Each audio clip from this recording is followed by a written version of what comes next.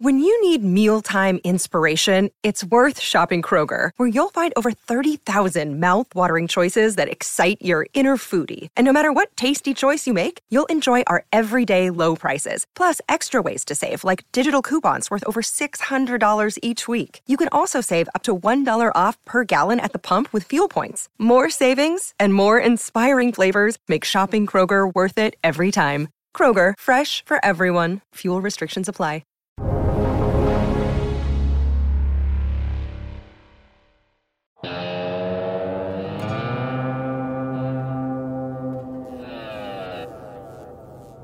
TG Tuesday, kicking it live with Tony Greer on the Real Vision Daily Briefing. Welcome, Tony. Ash, great to be here. How you doing, man? It's great to be here as well, and great to be here with you. This is it, our first live Real Vision Daily Briefing ever. Yeah, this is exciting. Live without a net, man. Let's go. Live without a net. Let's do it. So, Tony, what are you looking at here today? Not an awesome day for semiconductors, tech. Looks like NASDAQ down about 1.88%, settling at 13,633. Not an awesome day there. What are you looking at? Well, I'm following your lead, man. That was a keen eye that you have, noticing that the NASDAQ is where all the weakness was centered today. It sounds like Janet Yellen, lobbed a bomb across the bow of technology today when, she came out of the blue saying that rates may have to rise to stop the economy from overheating, And, I thought that was interesting since we've got 10 million people unemployed still from, the lockdowns. And now we're suddenly, recognizing that there's some overheating going on. I think it's interesting that she tried to draw the circle around the economy overheating, but I think she's really waking up and smelling the freaking coffee, Ash. You know what I mean? Like when I look at the setup and I look at the April performance and what we walked into in the beginning of May. Okay, so let's just go through that really super quick. And on the macro side, the dollar index fell over 2% in April, and that was what I was looking for to be a driving force for the power curve of the commodity trade. And look what we got in April. Lumber up 44%, iron ore up 16%, BCom grains up 14%, copper up 12%, aluminum up 9%, oil and silver up 7%, gasoline up 6%, and even gold rallied 4%. And so it's interesting that you come out of April and this inflation theme is just pumping through your trading brain. You've got guys like Jared Dillian pointing out that, let me read you this quote. If you do think it is transitory inflation, you are on the same side of the trade as that crack team of Fed economists, right? So it's interesting that he's pointing out now that, all of a sudden the Fed continues to mention transitory inflation, but they don't have a very good track record, right? The veterans in the market have a good track record. Guys like Grant Williams that I listen to all the time, that's saying getting this right, and he's talking about the inflation trade too, is arguably the biggest decision you have to make with regards to your portfolio for the next 10 to 20 years. And I agree with him. So I've got all this inflation stuff ringing around in my head, and the market is reflecting that. And then all of a sudden today we come in with this big stopper out of Janet Yellen, and that's very interesting to me. And really, really sort of borderline irresponsible. Okay. It was only on Sunday she just made a comment that she didn't believe inflation would be an issue. And I think that's why she said today to stop the economy from overheating. So she sort of did a little wordplay there. But, this coming after we just heard Jerome Powell a couple of weeks ago say that we weren't even thinking about raising rates. This is a little bit insulting to the financial community who is sitting here, trading and keying on the Federal Reserve. So as I see it, Ash, that's the layout. The market screaming with this inflation theme, professionals in the markets pounding the table on this inflation theme as we've been doing. And I think the Federal Reserve is finally waking up to the fact that this is a real story that's developing that many professionals are picking up on and they are behind the curve on. So it feels like they're playing catch up, and that's what's on my mind right now, Ash. Yeah, we could do an hour on this easily. That's a very interesting statement coming from Grant Williams, a striking statement, 10 to 20 years. For those of you who aren't maybe as familiar with Grant's work, he's not a man given to hyperbole. That's a striking statement. Yeah, exactly. And he did a special podcast with Dimitri Kofinas that was for Patreons only, where they talked about literally the inflation trade and the sort of demise of the dollar a little bit. And I thought it was really timely. And so I pulled that quote out, and there are several more in there with the former co-founder of the actual co-founder of Real Vision. Yeah. So it's interesting to listen to his perspective, and he is taking it very seriously. And I have a lot of respect for him because he's also making a call and saying that he is siding with the fact that, if you've got any kind of a 10 to 20 year horizon now, the downside is that you don't adjust. Your risk is that you don't adjust for inflation. If you do and we don't get it, we'll probably be better off. But if you don't and we do get it, you're going to have a major problem. And so I think that that's what the talking heads at the Federal Reserve are trying to address with all this. Yeah. Grant's terrific. And what a great conversation. Of course, my friend Dimitri Kofinas and your neighbor out there on the island. Yeah. Totally. He's the man, and he works really hard to bring out the timely themes, and that's what I really appreciate about his work. Yeah. One of the things that's interesting is there's not even unanimity in the Fed on this point. Today, we had Federal Reserve Bank President John Williams coming out and saying, we're not there yet. We're still far from the goals of maximum employment and stable prices. Yesterday, Dallas Fed President President Robert Kaplan, came out saying the opposite. President Kaplan not on the FOMC this term. Of course, the president of the New York Fed, along with the chair of the Federal Reserve, always on the FOMC as a voting member. That's right. I don't think that they have I think that they probably have a fixed playbook, but they are definitely getting caught sending out some conflicting signals. I mean, I think that the market might take a little bit more time to adjust from this to this call by Janet Yellen, especially because what we saw today was a dramatic reappearance of that sort of reopening inflationary rotation that we've seen, Ash. And I think that that is literally one of the most important takeaways. You've got the Treasury Secretary coming out and saying, just even uttering raising rates. And what happened in the markets today? Everything tech got mauled, right? It didn't matter. Everything technology was down 2 to 3% on the day. All the subsectors, the Qs, everything. What rallied on the day today? Today we had XME, industrial metals and mining, basic materials, banks, lumber, industrials, and home builders and energy all rallied today. So this is once again, the natural resources sector is saying it's interesting that you may talk about raising rates, but I think the commodity sector has already gotten the joke as to what's going on, where the tech sector has been way out in front and is going to probably suffer a setback if they are even thinking about raising rates, or if the bond market prices yields a little bit higher than it is now. Yeah. And of course, for our viewers, this all comes as no surprise, something that you've been talking about for some time on the basic materials side. Ash, this is the time for us where we're in the power curve of the trade. We've been talking about it until we're blue in the face for months now. And I still think, look at the situation. She did not do anything to calm this commodity rally. You know what I mean? We saw steel stocks stage a new breakout today. Corn traded a new high today. So if she's trying to throw some cold water on the commodity rally, she's going to have to come up with a lot more stronger language than saying that they may have to raise rates to stop the overheating economy, which is maybe a little bit more difficult to build a case for, that this economy is overheating. Yeah. I'm also curious. Obviously, we are in this unusual position now of having a chair of the Secretary of Treasury who had formerly served very recently, in fact, in the last term, as chair of the Federal Reserve. I wonder if this is something that's coordinated. Is it like a good cop, bad cop sort of thing? Or is it the kind of thing where, Chair Powell got blindsided? I would tend to think that's not the case. But again, you really don't know. No, we don't know, but we do know what the Federal Reserve and the central banks are up to, right? We do know their general game plan is that, broadly speaking, over time, their job has been keeping rates low or pinned at zero for the long as they possibly can. Right. That's why, listening to Janet Yellen, who was Fed chair for 4 years and never raised rates, come out and say that they may have to raise rates is something totally different. But I believe, Ash, that they wanted to give a very Batman and Robin-y type of look Right.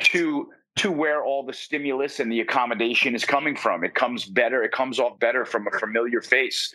We just had Janet Yellen directing Fed policy. What better steward of the Treasury message than Janet Yellen, right? It's the same talking head talking about easy money. Jerome Powell, who just wasn't even thinking about raising rates. Now he's got a sidekick who's got the same sort of attitude, and they're probably going to talk about transitory inflation and trying to keep rates down for as long as they are in those two seats. So that's a very interesting 1-2 combo for me. You're a podcast listener, and this is a podcast ad. Reach great listeners like yourself with podcast advertising from Libsyn Ads. Choose from hundreds of top podcasts offering host endorsements, or run a reproduced ad like this one across thousands of shows to reach your target audience with Libsyn Ads. Go to libsynads.com now. That's LIBSYN ads.com.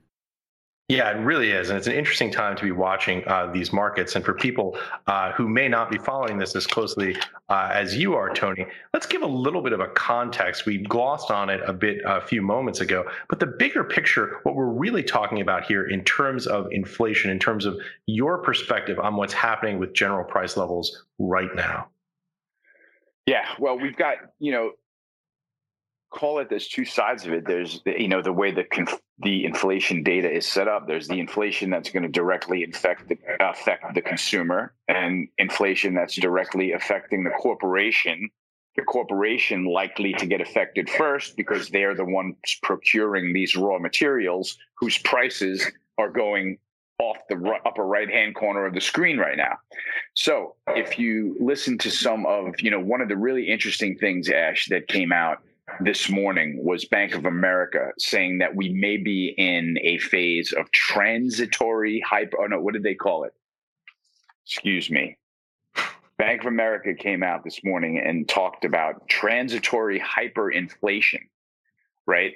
And so that was a new term that sort of gets you to open, what was the exact term? Or temporary hyperinflation. That's what they said. And so that's a term that sort of opens your mind, and you go and drill down and see, how did they come up with that term?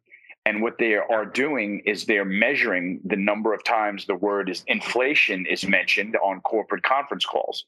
And on a certain weekly matrix, that word inflation was used up 800%. Right. So there are CEOs of major corporations out there that are now noticing that their raw materials costs have gone through the roof. And at some point, they're going to pass it on to the consumer. Right. That much we know.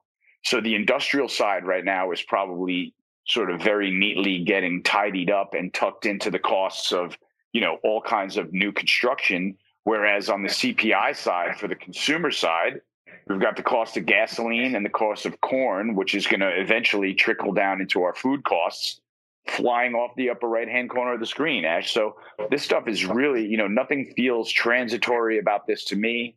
It does feel a little bit hyperinflationary to me. And the other side of why I can take the stance and say that I think that we're heading toward inflationary times is because the argument on the other side is still standing right there. There are plenty of people out in the world, your Lacey Hunts and et cetera, that still preach deflation, that say that this massive debt pile that we have is massively deflationary. And I can see that side of the argument. I just think that it's different this time because of the Fed balance sheet and because of what's going on with the dollar. Yeah, the Fed balance sheet, which we haven't spoken about, we're at looks like 7.8 trillion on the Fed balance sheet. This is expanded for people who don't follow the macro side as closely. We basically were at a flat line from about 2014, where we peaked in that phase of the cycle, at around 4.3 trillion. This is the total Fed balance sheet consolidated. And it was basically rolled sideways to the right for about 4 years, basically flat. And then it started to reverse as the Fed began to unwind, let some of those positions roll off. And we got down to about 4 trillion again. Then boom, COVID pandemic hits, 4.1 trillion, rocket ship ride up to 7.8 trillion. Yeah. And so you leave out one minor side story in that and I'm glad that you mentioned that the balance sheet started to taper Because if you remember, that was when Jerome Powell came in with a stiff upper lip and his chin out, saying that we can afford higher yields and we can afford to start tapering the balance sheet. And I suspect, and I think some others in the market also agree with me, that that was the point when Donald Trump said, not on my administration are you going to taper the Fed balance sheet, when for the last 8 years, you were just piling it on for the last president. And so he had, I think, had the Federal Reserve reverse that operation slightly. And then we came in, as you said, to the lockdown, and then they piled everything on the balance sheet that they could in order to stem the slide of the financial markets. Well, that's exactly right. And if you look at the chart, this is WALCL on the Fed database. You see that start to roll up incrementally, gradually, but begin to roll up actually in September of 19, obviously ahead of the pandemic. But then it goes just basically vertical when you see it start to hit in February. That's right, Ash. And when you come down to the fact that we just doubled the balance sheet last year, right? You and I have been on the story that was the biggest story in finance last year, because we come back to it as it drives our inflation conversation. So for me, what I see on the screens happening right behind me there, that is the direct result of what happened when we doubled the balance sheet from 4 trillion to almost 8 trillion now. And if you have been what I call Felix Zulauf, which is, an analyst in the market that Grant also interviewed. And this is somebody that's starting to plant the seed of thinking about 40 to 50 trillion Fed balance sheet by the time all of the damage is soaked up and everything like that. So as we've discussed before, if the Fed balance sheet, maybe we don't get to 40 or 50 trillion, but we open our minds to that type of thinking. If the Fed balance sheet is going to continue to grow at this type of pace, if we are going to continue to hand out stimulus from the Treasury, if we're going to continue to hand out helicopter money, the balance sheet's going to get bigger, the dollar is going to go lower, and commodities are going to go higher. And it doesn't matter what Janet Yellen says just yet. Well, it's so interesting. You mentioned how Jay Powell came in with a stiff upper lip talking about basically raising rates, unwinding the balance sheet. It's interesting. It seems like everyone wants to raise rates except for the Fed chair, the sitting Fed chair. Then you have Janet Yellen, who exits from that role and suddenly is making the case, well, maybe we may need to start to hike and think about that at some point, right? I mean, it's really interesting. It's like the person who's in that seat, and I'm not saying this cynically, but the person who's in that seat, when they look at the data, whatever it is that they see, and we know that Jay Powell did not come into this role as a dove. We know he didn't come in saying, boy, what we really need to do is expand the balance sheet. He said the opposite. But when that man or woman gets into that chair and they're actually on the hot seat, it just seems as though it's difficult for them to understand a way to begin to unwind or normalize policy rates. Great point, Ash. We are tampering with potentially, cutting the spigot off from this massive flow of liquidity. And as soon as you show the markets that you may be cutting off the spigot, look what happens right now. It's everything tech. Okay, let's get rid of that. That's not going to help us in our portfolio if rates are going to rise. The frontier markets, get rid of those. Those are not going to help us. The cannabis market, the Bitcoin market's not going to help us as much if rates are going to rise. So, a little bit of jawboning now, but like you say, we'll see what they have to say if the S&P backs off 500 points when they're talking about raising rates the next time. You know what I mean? So they play very well both sides of the sword there, Cannabis is so Q1, Tony. Now it's psychedelics, man. You gotta get. Yeah, that's right. We're not going there. We're staying in the cannabis space. We're staying with the flower and the edibles and the CBD lotion and all the simple stuff. I'm kidding. This is an industry that is obviously just at the beginning of its growth trajectory as more and more states begin to legalize. But let me throw one other thing out there while we're talking about the corporate sector, Tony, because I'd like to get your opinion on this. This was data that I saw today coming out of Refinitiv that I thought was pretty striking on earnings. Up until Friday, this is for S&P 500 companies, 87% of S&P 500 companies as of Friday had beaten their earnings compared to a historical base of 67%. So obviously, it's more than half beat, and there's a little bit of gaming maybe that goes on. But still, from the baseline distinctly up. But this was the number that caught my eye, Tony. Back to 1994, again, same Refinitiv data set. The average earnings beat was 3.6%. This season, 22.8% above expectations. Do the trivial math, 22.8 over 3.6, 6.3x higher. That is an extraordinary statistic. Yeah, that's a big one, Ash. We're going to have to figure out how to navigate that one. But it looks to me like, we're probably working against lower comps. It looks to me like, all these corporates had time to sort of, guide lower and then sort of build some upside surprises into their earnings. And this is just, one of the things that I turn to my friends who are bearish at these lofty levels and say, I understand things look overdone and you can be as bearish as you want, but did you see that 88% of the S&P just beat earnings by 20% or more? Right? Like that's like you're in a market for securities that are overperforming expectations. So they're very hard to keep down under that scenario. Yeah, absolutely. And some of this is obviously rebound effect from the devastation that we saw coming out of the COVID crisis. But these numbers are still extraordinary. And it speaks directly to the point that you just made, which is it gives you a certain context for the pricing that we see in the market. Yeah, that's all it does. That's all it does. And so we'll see how we proceed from here, Ash. All right, Tony, it's that time. Totally new segment, live questions from the audience. Very cool. And they don't disappoint. These are all great questions. So the first one up is from Victor. Tony, do you trade correlations such as DXY against gold, or do you treat them separately? Yeah, absolutely. I think that it's fair to say that gold is a security that I trade actively, whereas the dollar index is really just another data point on my speedometer for the markets, if you will. The dollar index is something for me that I'll have a view on, but I'll kind of use my view on the dollar to temper and to position in my commodity or gold trades, as we were just directly discussing. So I don't really trade the dollar quite as much, and I kind of use that as a directional barometer for whether it supplies a headwind or a tailwind to my other trades. Directional barometer. I like that one. That's fair. Next question comes to us from Tom. Tony, do you think they're going to think about raising rates by the end of the year? My guess is by October. So when do they think about it or think about thinking about it? I think that they keep threatening.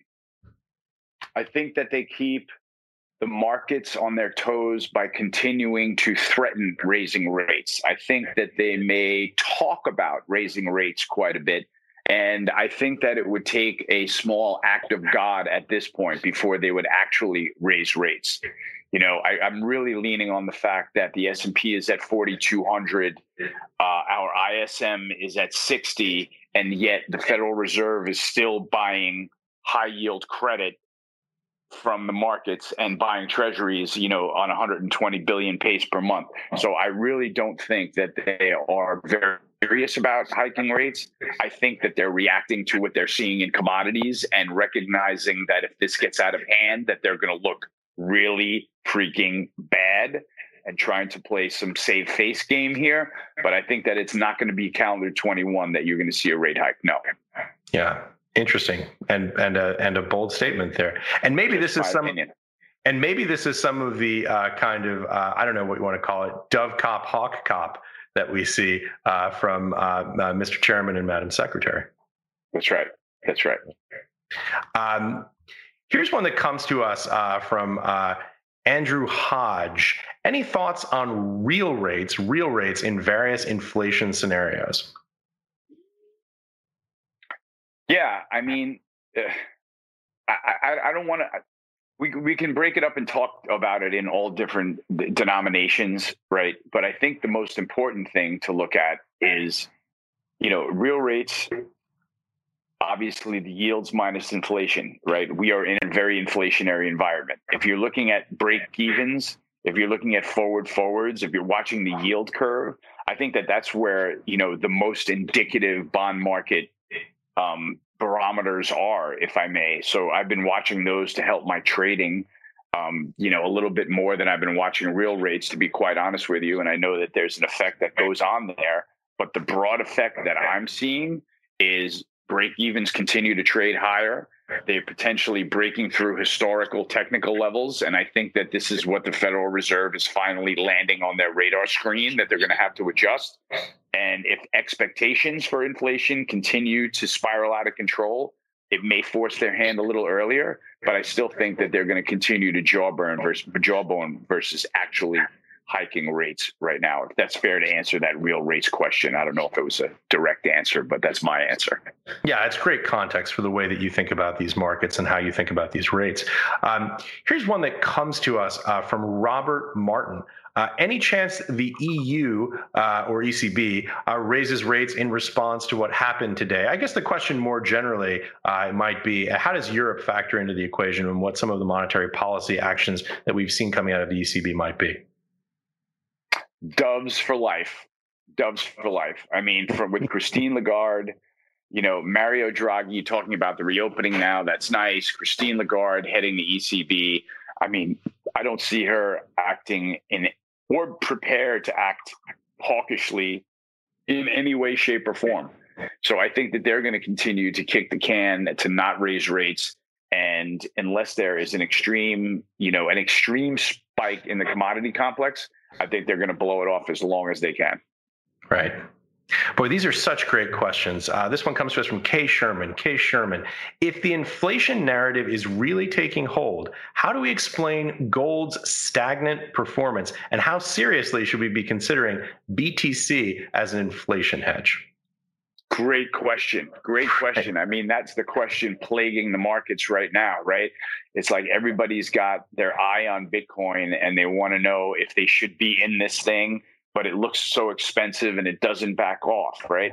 So I have noticed that I feel, because we've had so much selling of the gold GLD ETF and we've seen total gold ETF holdings go down from 110 million ounces to below 100 million ounces. If you ask me, there was some kind of a VWAP program going on where somebody was actually selling gold in order to buy cryptocurrency. And I think that there was some kind of an allocation change that was starting to go through the markets over the last couple of months, because it would have taken an act of God to have total gold ETF assets tick higher. We just went through a couple of weeks where gold kind of bobbled back and forth, mostly sold off. But even in the weeks when gold bounced, total gold ETF holdings were going down. So somebody was dramatically lowering a position that they had in GLD. And I think that eventually, we might be there, but it feels like that is going to run its course. And then I think gold is going to jump to the forefront as a great inflation hedge, just like it always has been. But just remember, we just went through a period right now, not right now, I guess in the last 2 weeks, where the dollar saw a nice retracement bounce and gold kind of held its own on the dip while the dollar bounced. So with that little dynamic in my pocket, I'm going to say that gold is going to start outperforming some of the other commodities and maybe even Bitcoin in the next several weeks to months. Interesting. And by the way, just because we're live and we can finally do this live price quotes, I love doing this. Gold right now at 1779 spot 82 per ounce, off from the high. It looks like in August, early August of 20. It looks like it about 2050, about $2,050 an ounce on the high, going back to August. Boy, these questions just keep getting better and better. Stephen P, to you, Tony, do you trade options, and if so, what strategies? I do. I keep it super, super, super simple. I am usually either buying a sort of, 1 month to 3 month call option on things that I'm bullish, and keeping it really, really simple. I'm trying to only buy call options like I have done when the VIX backs off, so that I'm not getting clobbered with volatility. If I'm wrong on both sides of the trade, where the security sells off and volatility expands on me. So I'm trying to buy options when the VIX is on this dip below 20 here. And on occasion, and I haven't done this in a long time, if I sense that the S&P is going through a traumatic time, and I will buy like a very short dated put option. But usually those are kind of thing where I'll come in on Monday and look to buy some protection for the week, or buy a downside S&P put for the week, to sort of pad some of my losses as a hedge, or if I'm flat, as a aggressive short strategy. But I really don't trade options all that often. I prefer way more to use cash and only cash in my trading. And so that's I would say probably 1 out of every 50 of my trades is an options trade, but they do happen. Here's a great question from Mark. Do you think that there's a red line that commodities cross that warrants the Fed to basically force their hand to have to raise? Ooh, that's a great question. I don't know if there's a red line, but I will say that they have to be cognizant of the obvious commodity, of the magnitude of the obvious magnitude in the commodity rally since, for example, Biden was elected, right? Because to me, that was the beginning of the inflation flame. You see a president come in and say that he is all about, the green revolution, and then he goes ahead and cancels an XL pipeline so that we can transport crude oil and crude oil products by train and truck using gasoline, and the price of gasoline go up 80%. There's something dramatically wrong with what he's trying to accomplish by closing that pipeline, right? So since the Biden administration has taken over, we've seen gasoline and gas prices explode. Whether it's coincidental or not, we saw the end of a 10-year bear market in grains, and now grains prices are exploding. So I just think that it's really, really obvious that the Federal Reserve has to be noticing what has gone on in the last 5 months since or call it 6-7 months since we elected a new president, a new administration, and a new posture towards the world. So I think that's really important to keep an eye on. I don't know if there's a specific number, but I mean, when we start heading toward $5 gasoline at the tank, that's going to wake up everybody.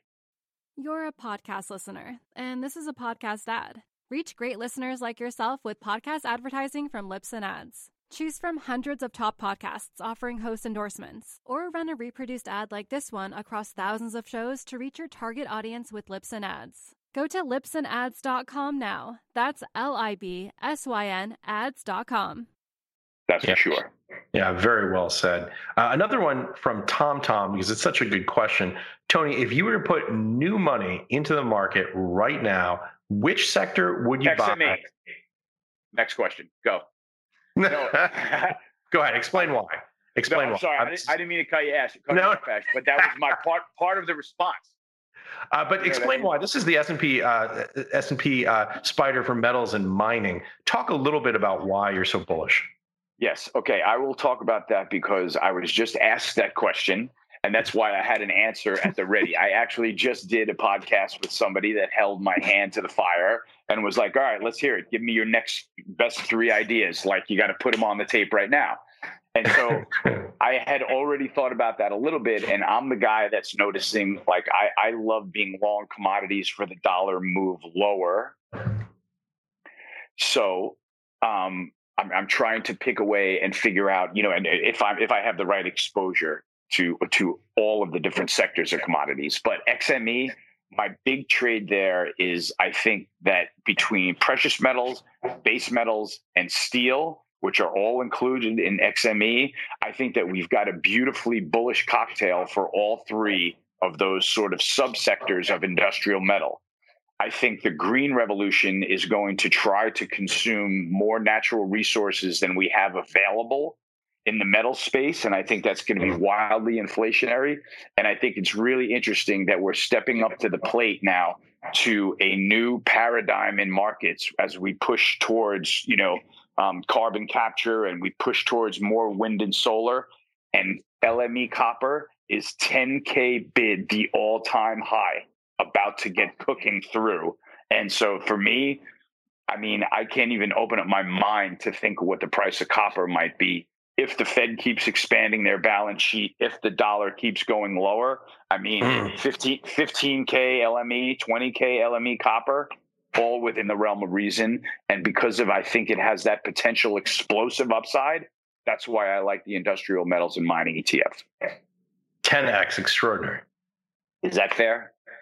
Yes. I mean, look at the data. That's pretty extraordinary. That's where we're headed. Yeah. Yeah. So, with the breakout in steel today confirms it. New highs in iron ore, great performance in iron ore, great performance across the base metals complex. We've got the London Metals Index, the LMEX, heading toward the sort of historic peak at, I forget which price, but as a technician, you look at someone, if you're on the corporate side and you're a consumer of base metals and you look at that London Metals Index coming up on an all-time high about to break through, I think you basically get on the phone with your metals guys and buy as much as you can before it goes through there, because if it goes through there, you're going to be shit out of luck. I want a metals guy. Yeah. You want a guy, you need an LME broker, Ash. That's all you need. You need a real-time LME broker so you can call up and get some info. Absolutely. Tony, we're not supposed to be having this much fun. I don't think they'll permit it. I know. Maybe we'll have a couple cocktails next time. Absolutely. Listen, I have to ask you here as we come to the close here. Dogecoin. It's everywhere when you look at the comments scrolling by in YouTube. Look, right now I'm looking at a chart of Dogecoin on a log scale that looks like a linear chart. I mean, it's just insane. It's just completely explosive growth. We're looking here at about 56 cents is the last bid. I'm seeing, this is just absolutely extraordinary. What are your thoughts on Doge? Look, we're doing this for Ed Harrison, right? Let's just get it out of the bag. Ed Harrison asked for our view, and so let's give it to him, because I am not a Dogecoin nor crypto expert. So it's amazing that somebody even wants to hear my opinion. What do I think of Dogecoin? I think it's Ben & Jerry's ice cream. That's what I think. I think it's Ben & Jerry's ice cream, right? Everybody's got money to buy ice cream right now, and Ben & Jerry's has got the cutest logo in the whole freezer, right? Just like everybody's got stimulus checks to buy cryptocurrency right now because they're going to the moon, and Dogecoin has got the cutest branding of all of the cryptocurrencies. So everybody is buying the Dogecoin, which, as I understand it, was essentially a meme coin. Like as I understand it, it was created by two guys that almost made it up as a joke, right? There's no, as I understand it, because I am not an expert, Ash, in Dogecoin, but as I understand it, there is no use case. There's no platform built on top of Dogecoin that's got new consumers wanting to buy that currency in order to participate on whatever value platform they're offering. So with something that has no practical use case, with something that, is literally was created as a meme coin and has a little doggy on the cover of it, I mean, I wouldn't go near that thing with a 100-foot pole, but that's just me. This is great. I'm looking at the comments here, scrolling by in real time. Prius Omega, I want to hear your opinion on Doge because you are not a crypto guy. And I think that's very well said, and it gets to the point. Look, I'm looking at a chart right here.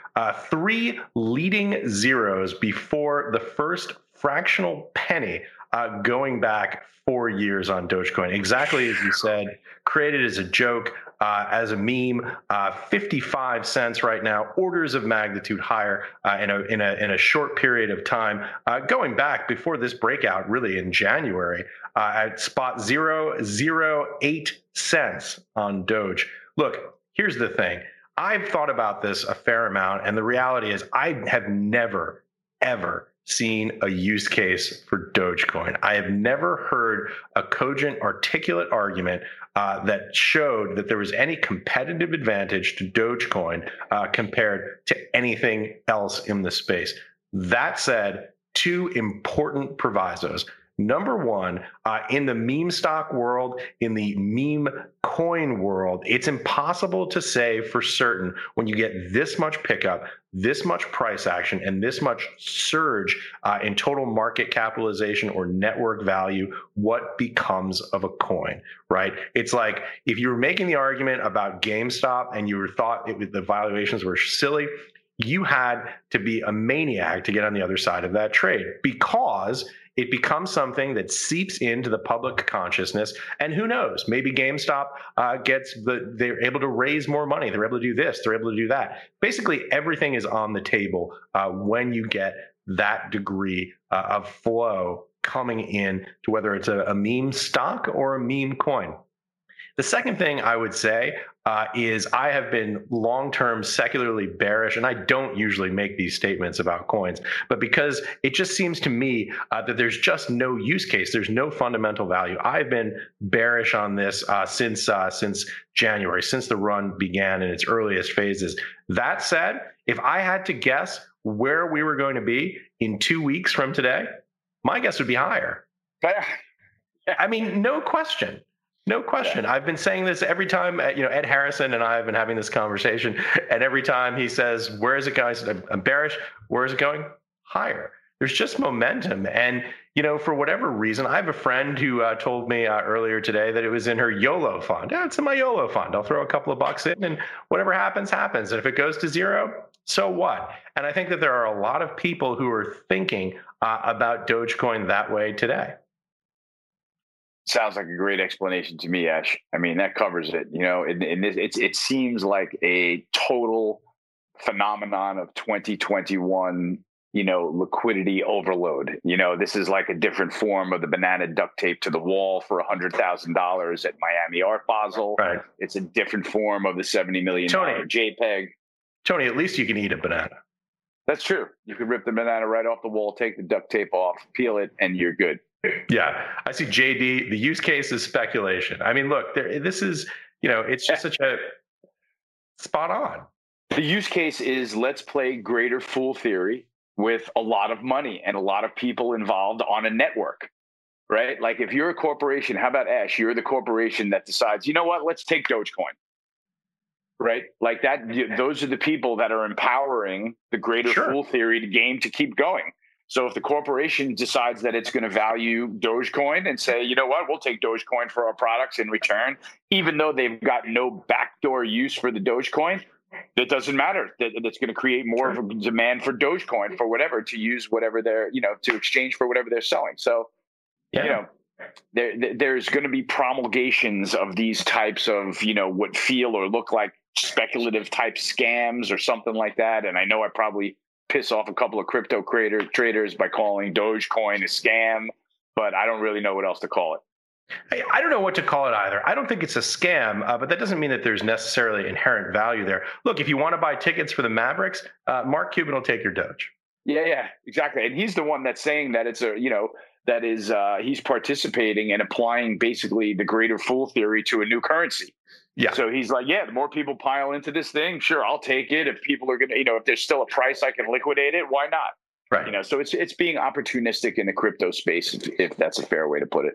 Yeah, and Mark Cuban's a brilliant guy. He's been opportunistic in the past. He's got a lot of wins. But I would say this, if Dogecoin goes to zero, Mr. Cuban is not going to have a hard time paying his rent. Yeah, exactly. Right. So what has he got to lose? Yeah. You know what I mean? Tony, this was so much fun. I don't see how we can ever go back to not doing these live. No, it's got to be live. It's got to be live. I love the questions. I love the frenetic pace. It just feels better.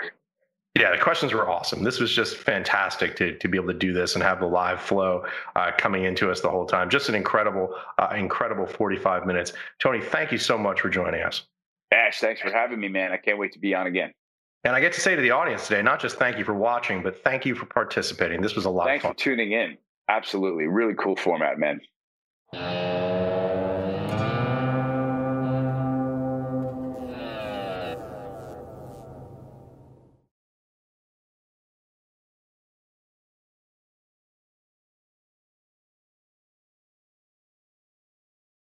You're a podcast listener, and this is a podcast ad. Reach great listeners like yourself with podcast advertising from Libsyn Ads. Choose from hundreds of top podcasts offering host endorsements, or run a reproduced ad like this one across thousands of shows to reach your target audience with Libsyn Ads. Go to libsynads.com now. That's LIBSYN ads.com.